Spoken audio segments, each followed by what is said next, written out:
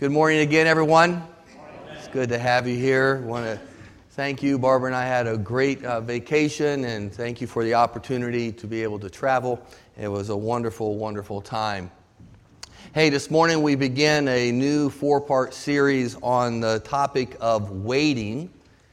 The Bible is full of admonitions for us to wait for the Lord. Of course, one of the most popular verses on this topic is found in the book of Isaiah, where the prophet writes, "Yet those who wait for the Lord will gain new strength. They will mount up with wings like eagles. They will run and not get tired. They will walk and not become weary." And even though we have promises like this one from Isaiah and many others within the Scriptures for those who wait for the Lord, the fact is, waiting is very difficult for us. No one likes to wait. Now, we realize this. Disney World understands this. That's the reason why you can buy a speed pass for extra money to get in front of the line. Nobody likes to wait. It's the reason why we spend millions of dollars to construct express lanes on our highways, because no one ever likes to wait. But let's face it, we become impatient in this life. We become impatient with fast foods because it's not fast enough. We become impatient with the microwave because it's not cooking our soup in a minute 15 instead of a minute 30. We just want everything quick. I've entitled this series Waiting Room because the waiting room is something that we've all have experienced. Steve Harvey last week on Family Feud, yes, I do watch Family Feud, it's one of my favorite shows, says, we surveyed 100 people and asked them the question, what is the average time you have to wait in the doctor's waiting room? And the answer was 30 minutes. Now, I would have thought it would have been more than that, 30 minutes. If I go to the doctor and wait 30 minutes, I'm a happy camper. My dad, he was somewhat an impatient person. I was telling my son, I went to Best Buy a couple of days ago, and we couldn't find the clerk. My son was looking for this cord, and he couldn't find the clerk. And I told him that my dad, in situations like that, would just start yelling, "Help! Help! Help!" Now, these days, you'll probably get arrested for doing that. But they would all come running. He was somewhat an impatient guy. We'd be in the doctor's office, and after about 30 minutes, he'd go and tap on that frosted window. That's against the rules, right? You never tap on that frosted window. And he'd tap on that frosted window, and she would open it up, and he says, we've been waiting for 30 minutes, and you can now tell the doctor that I'm going to start charging him now.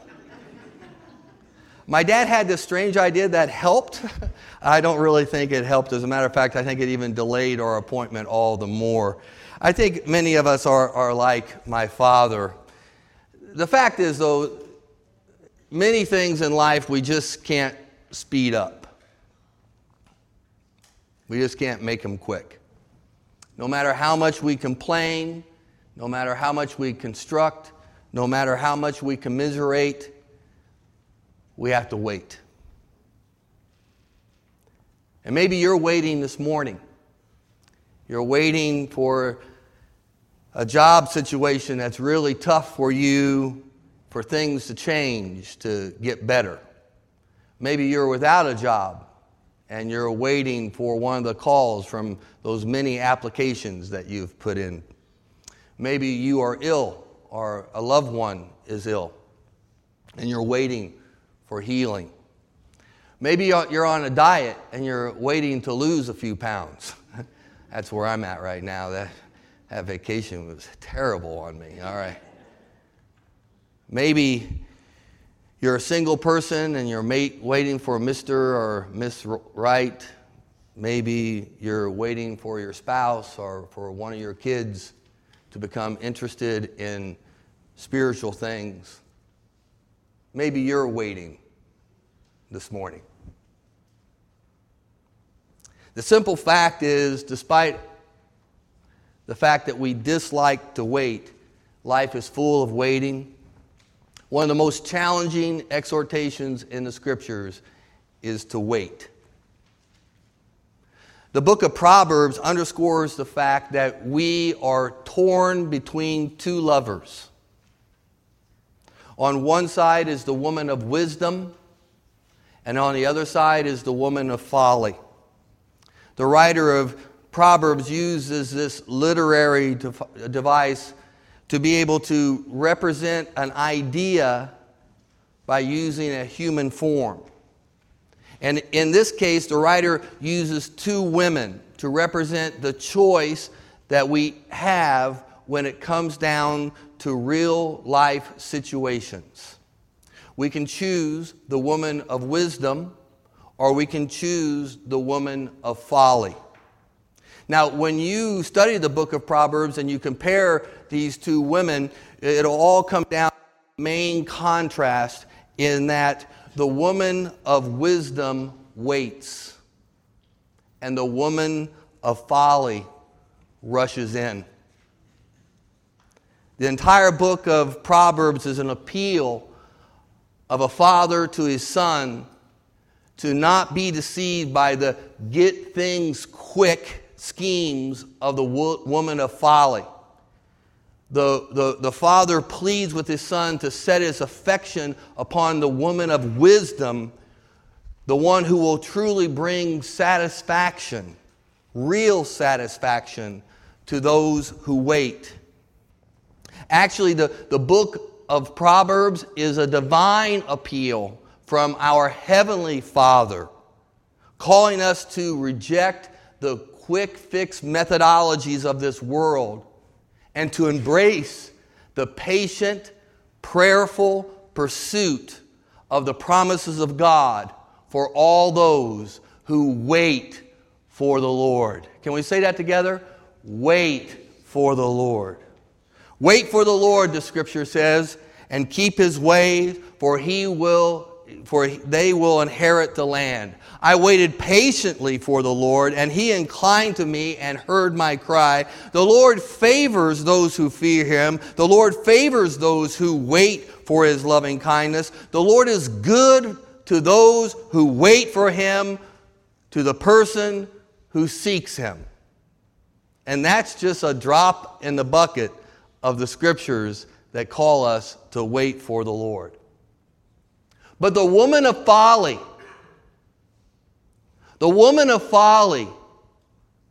calls out and says, wait?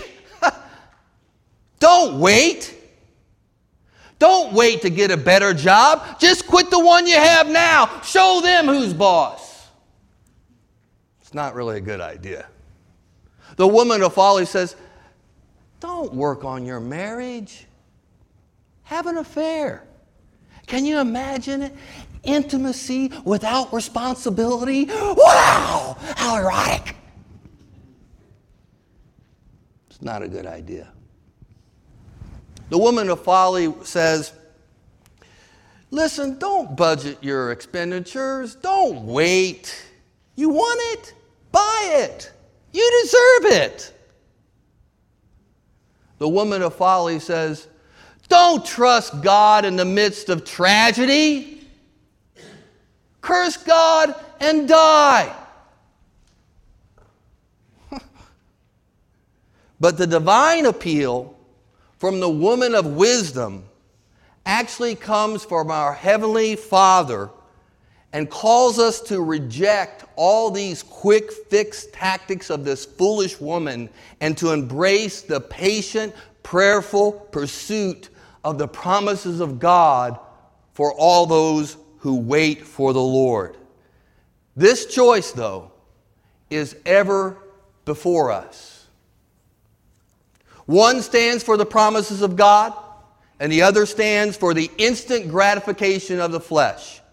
One will bring long-time satisfaction, and the other will only bring division, destruction, and devastation.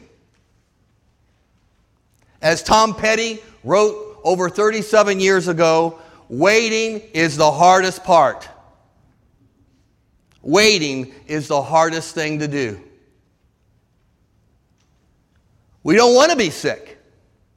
We want to be in good health. And guess what? We want it now. We don't want to be sad. We want to be happy. And we want to be happy now.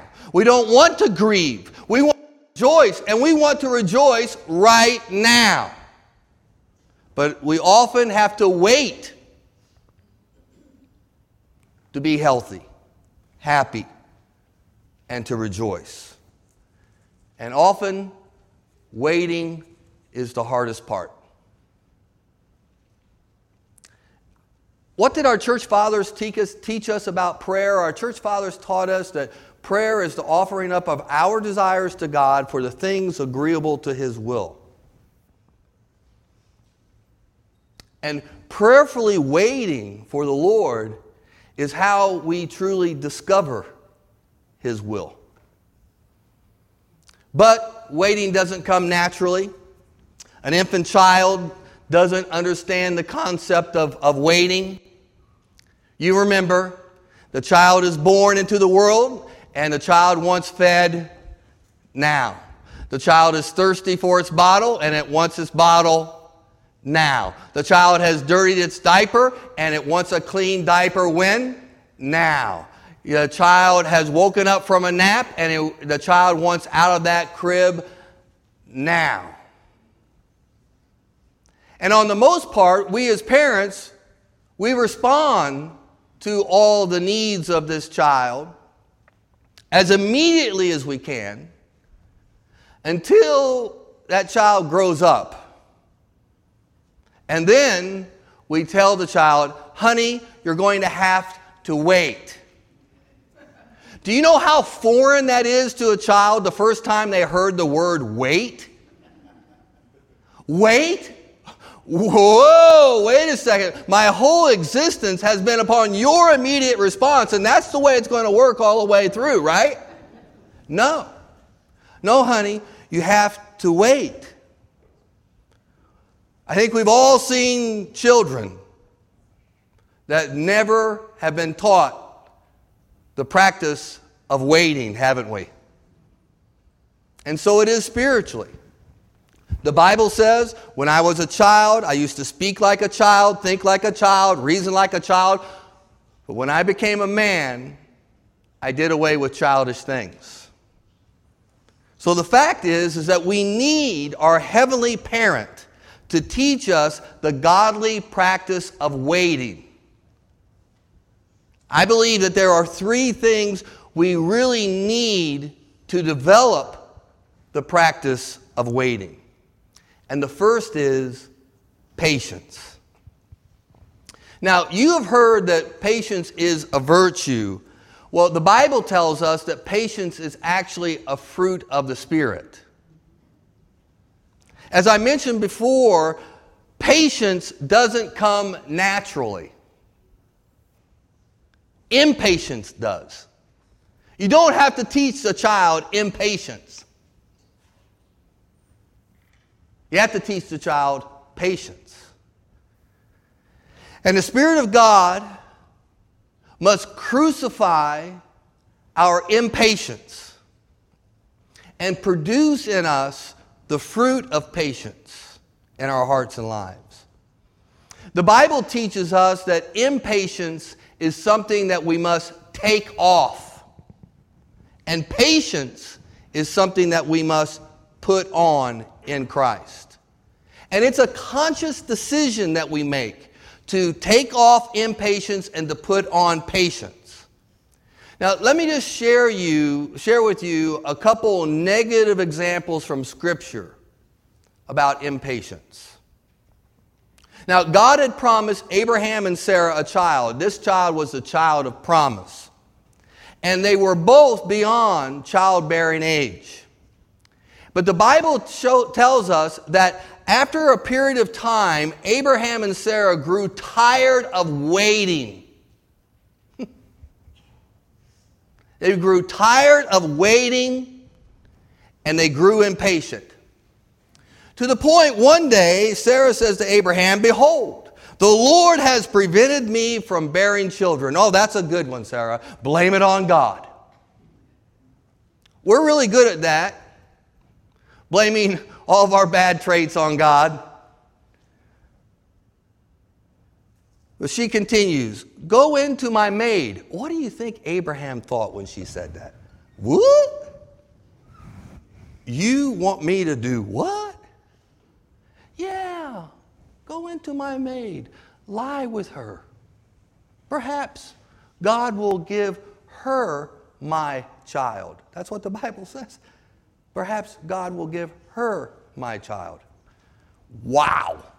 You talk about gymnastics of the mind. And of course, you know, the handmaiden Hagar became pregnant. The point is that Abraham and Sarah became impatient concerning the Lord's promises, and they took matters into their own hands and therefore created chaos. Chaos not only for their own marriage and family, but chaos between the relationship of people that still exists today. Another example, Saul, as the king of Israel, had great military success over the Philistines, but then the Philistines regrouped and they surrounded Saul and his army, and the Bible teaches us that Saul's army trembled and were afraid. They knew they were surrounded. Now, Samuel had told Saul to wait 7 days for him to come. Samuel was the prophet and priest, and Samuel would offer burnt offerings and sacrifices to the Lord. But Saul became impatient. And on the morning of the 7th day, tick-tock, Saul offered the offerings to the Lord by himself, which was totally against Scripture. And Samuel showed up shortly after Saul had finished and said to him, "You have acted foolishly." He could have said, "You listened to the woman of folly. You acted foolishly, and your kingdom shall not endure."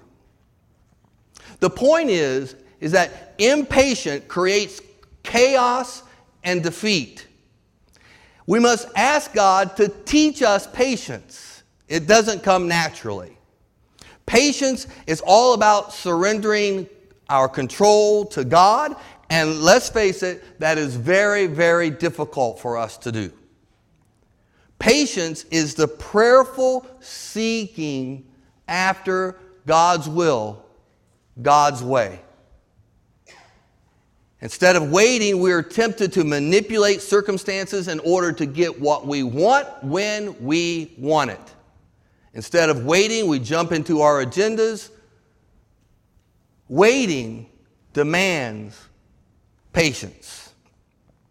It demands that we surrender control to God, and that's really scary.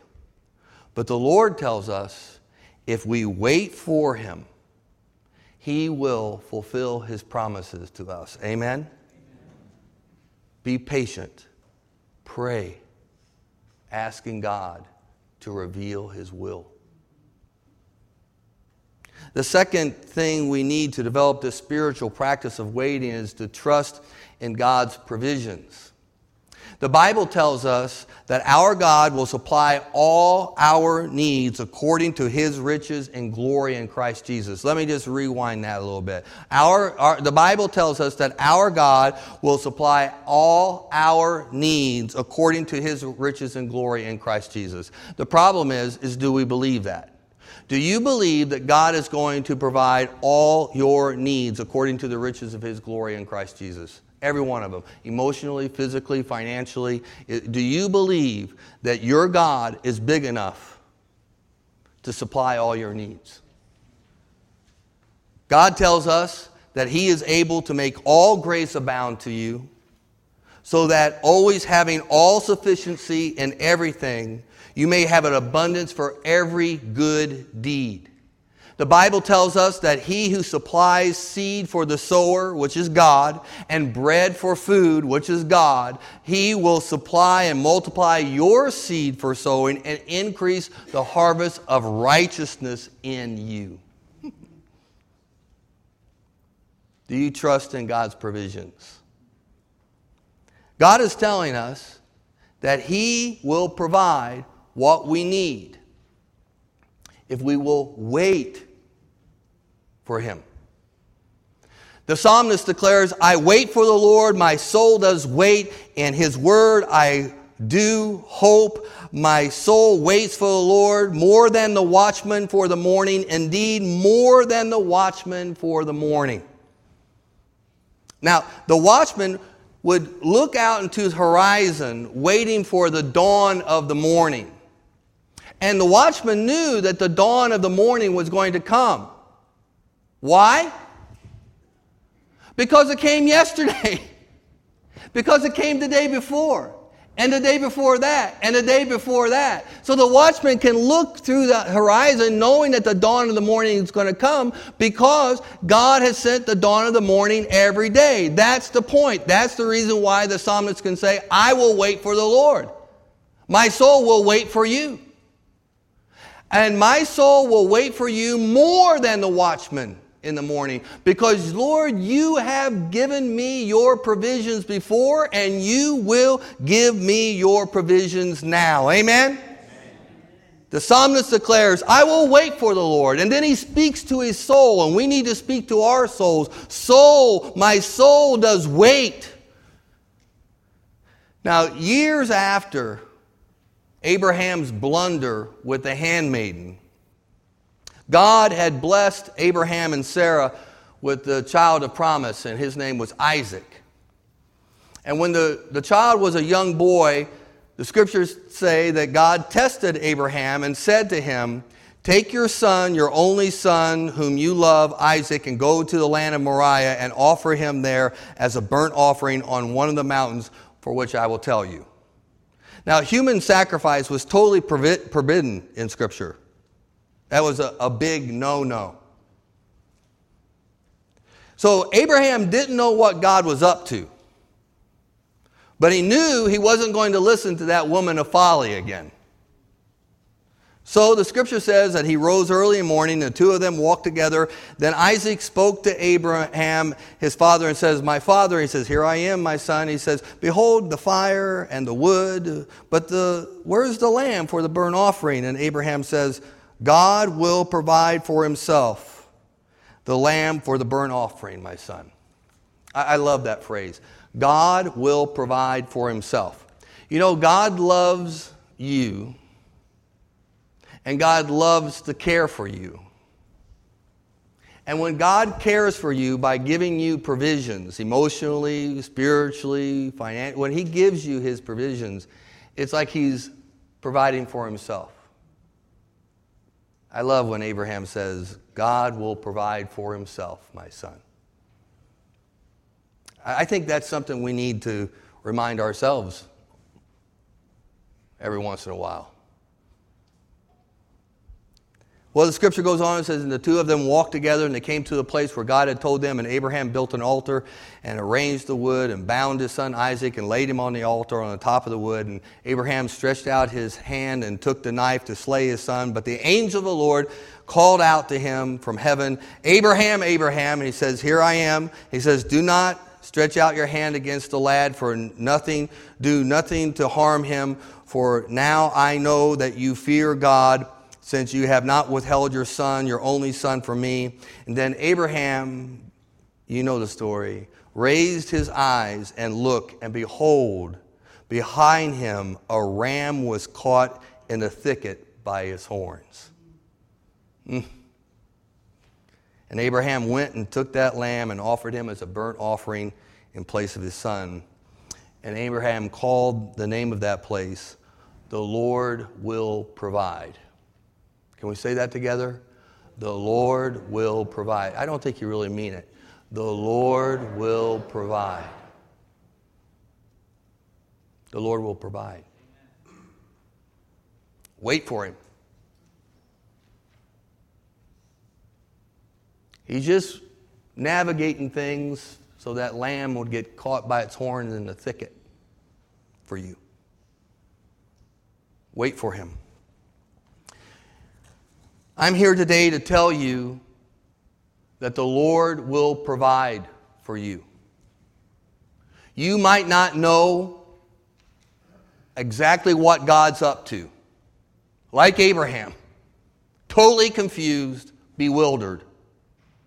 You might not know what God is up to, and you really might not even sense the presence of God even now. But I'm here to tell you that even though God is invisible to you, He is not inactive. You need to walk together with Him to the place for which He has called you. And you need to trust that the Lord will provide. Amen? You know, one of the names of God is Jehovah Jireh. Jehovah Jireh. The Lord, my provider. The third thing I think we need to develop this spiritual practice of waiting is to trust in God's providence.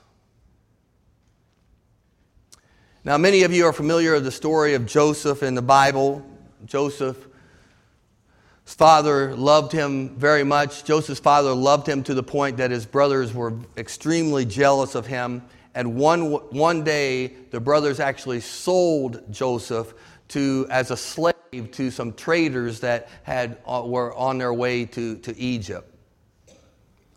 Now the boys went back home and lied to their dad, telling him that a wild beast had devoured Joseph. But the traders took him to Egypt, but the Lord was with Joseph, and eventually he became the prime minister of Egypt. Now I just went through several chapters of scripture right there. Some years later, Joseph's brothers came to Egypt looking for some relief from a famine, and Joseph recognized them. Now I've just fast forwarded a lot of more chapters of Scripture. Thank you, preacher. You're welcome. Listen to what Joseph says to them. Then Joseph said to his brothers, "Please come closer to me." And they came closer. And he said, "I am your brother Joseph, whom you sold into Egypt. Now, do not be grieved or angry with yourself, because you sold me here. For God sent me before you to preserve life. For the famine has been in the land for these 2 years, but there's still 5 more years in which there will be neither plowing or harvesting.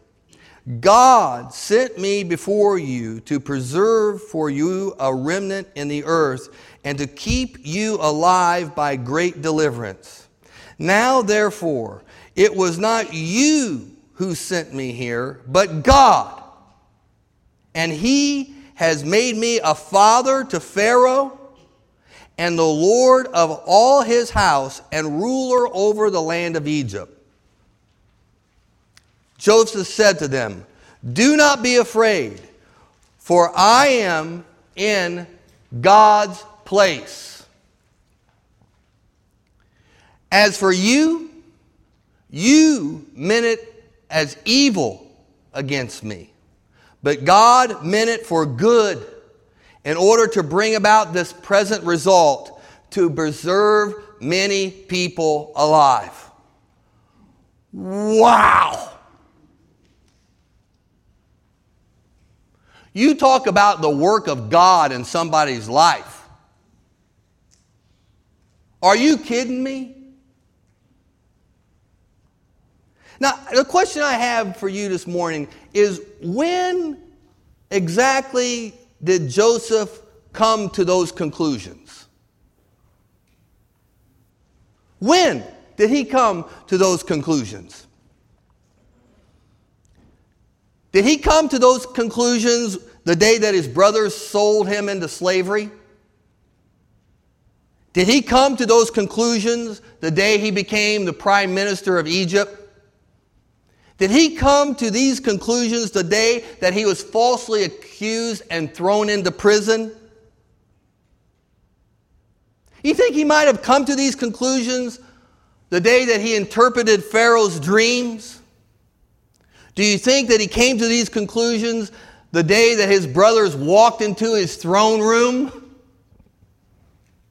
Do you think he came to these conclusions when his brothers bowed down before him? When? When did Joseph come up with these conclusions? And the fact is, we don't know when. And I think the fact that we don't know exactly when Joseph came up to these miraculous conclusions reinforces the fact that we must trust God. See, people look at the providence of God and they think of it about a time and space sort of thing. People will say, oh, by the providence of God, I didn't rear end that guy at the stoplight. By the providence of God, this, or, and we look at it in time and space capsules. But when you read the story of Joseph, it's not like that at all. Listen, if you believe in the promises of God, the providence of God, you must believe God for the journey.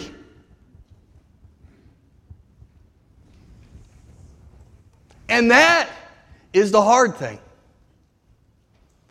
Listen, there had to have been days when Joseph doubted the providence of God.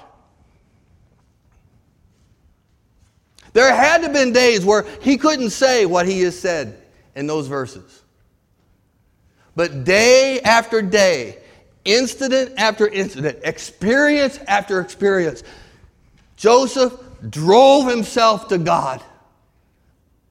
And he says, Lord, work in my heart that I might trust your providence. Not for this one situation, but the providence of life. What's interesting about what Joseph said too is he says, and brothers, this is not just for you, but for the remnant to come after you. This is for people that you'll never know. See, we look at the providence of God so limited, but he's saying, no, trust God for the journey. For the journey. And even though you go through days and hours and weeks and months and you are just bombarded by this woman of folly, don't listen to her. Don't listen to her. Listen, if we don't trust the providence of God for the journey, we will become bitter and angry. I mean, if the story would have ended like that, we've all would have said, well, he had every right to be bitter. I mean, look what. But he trusted God for the journey. Wait. Wait for the Lord.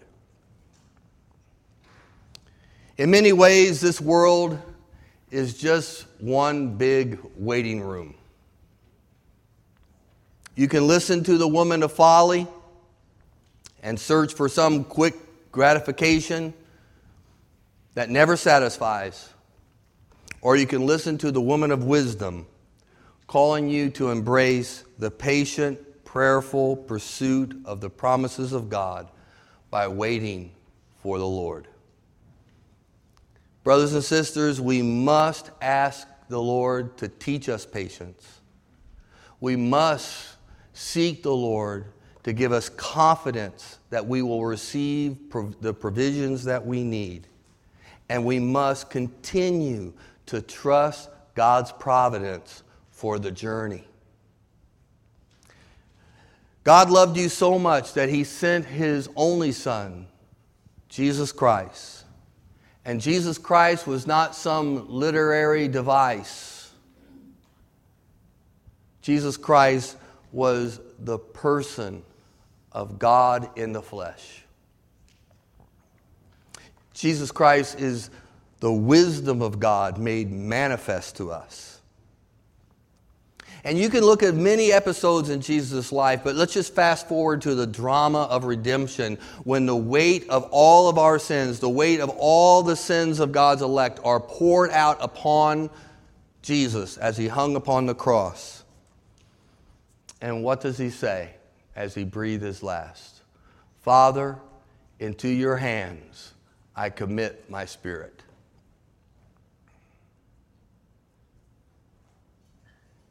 And by his Spirit, the Lord desires for you to cry out to God today, saying, Father, into your hands I commit my spirit. I don't know what you're up to. I don't know what's really going on. I just know I'm a needy boy. Brothers and sisters, there's 2 songs that you have the opportunity to sing today. One is I Did It My Way. Or the other is I Surrender All. And I pray to God that you'll choose the latter. Let's pray. Oh Lord our God, we come to you as a needy people. Our needs are all that we bring. Lord, we are impatient. Lord, we lack faith. We seek and listen to the woman of folly way too much. And Lord, we come to you today thanking you that because of Jesus Christ, we can call out to you and wait for you. Thank you, Lord Jesus, for doing all things so that I might be a son and daughter of God. Come into my life, forgive me of my sins, call me out to be yours. And Lord, as your children today, we ask you to teach us patience, to give us confidence in your provisions, and give us your Spirit so that we might trust you and your providence for the journey. We pray these prayers in Jesus' name. Amen.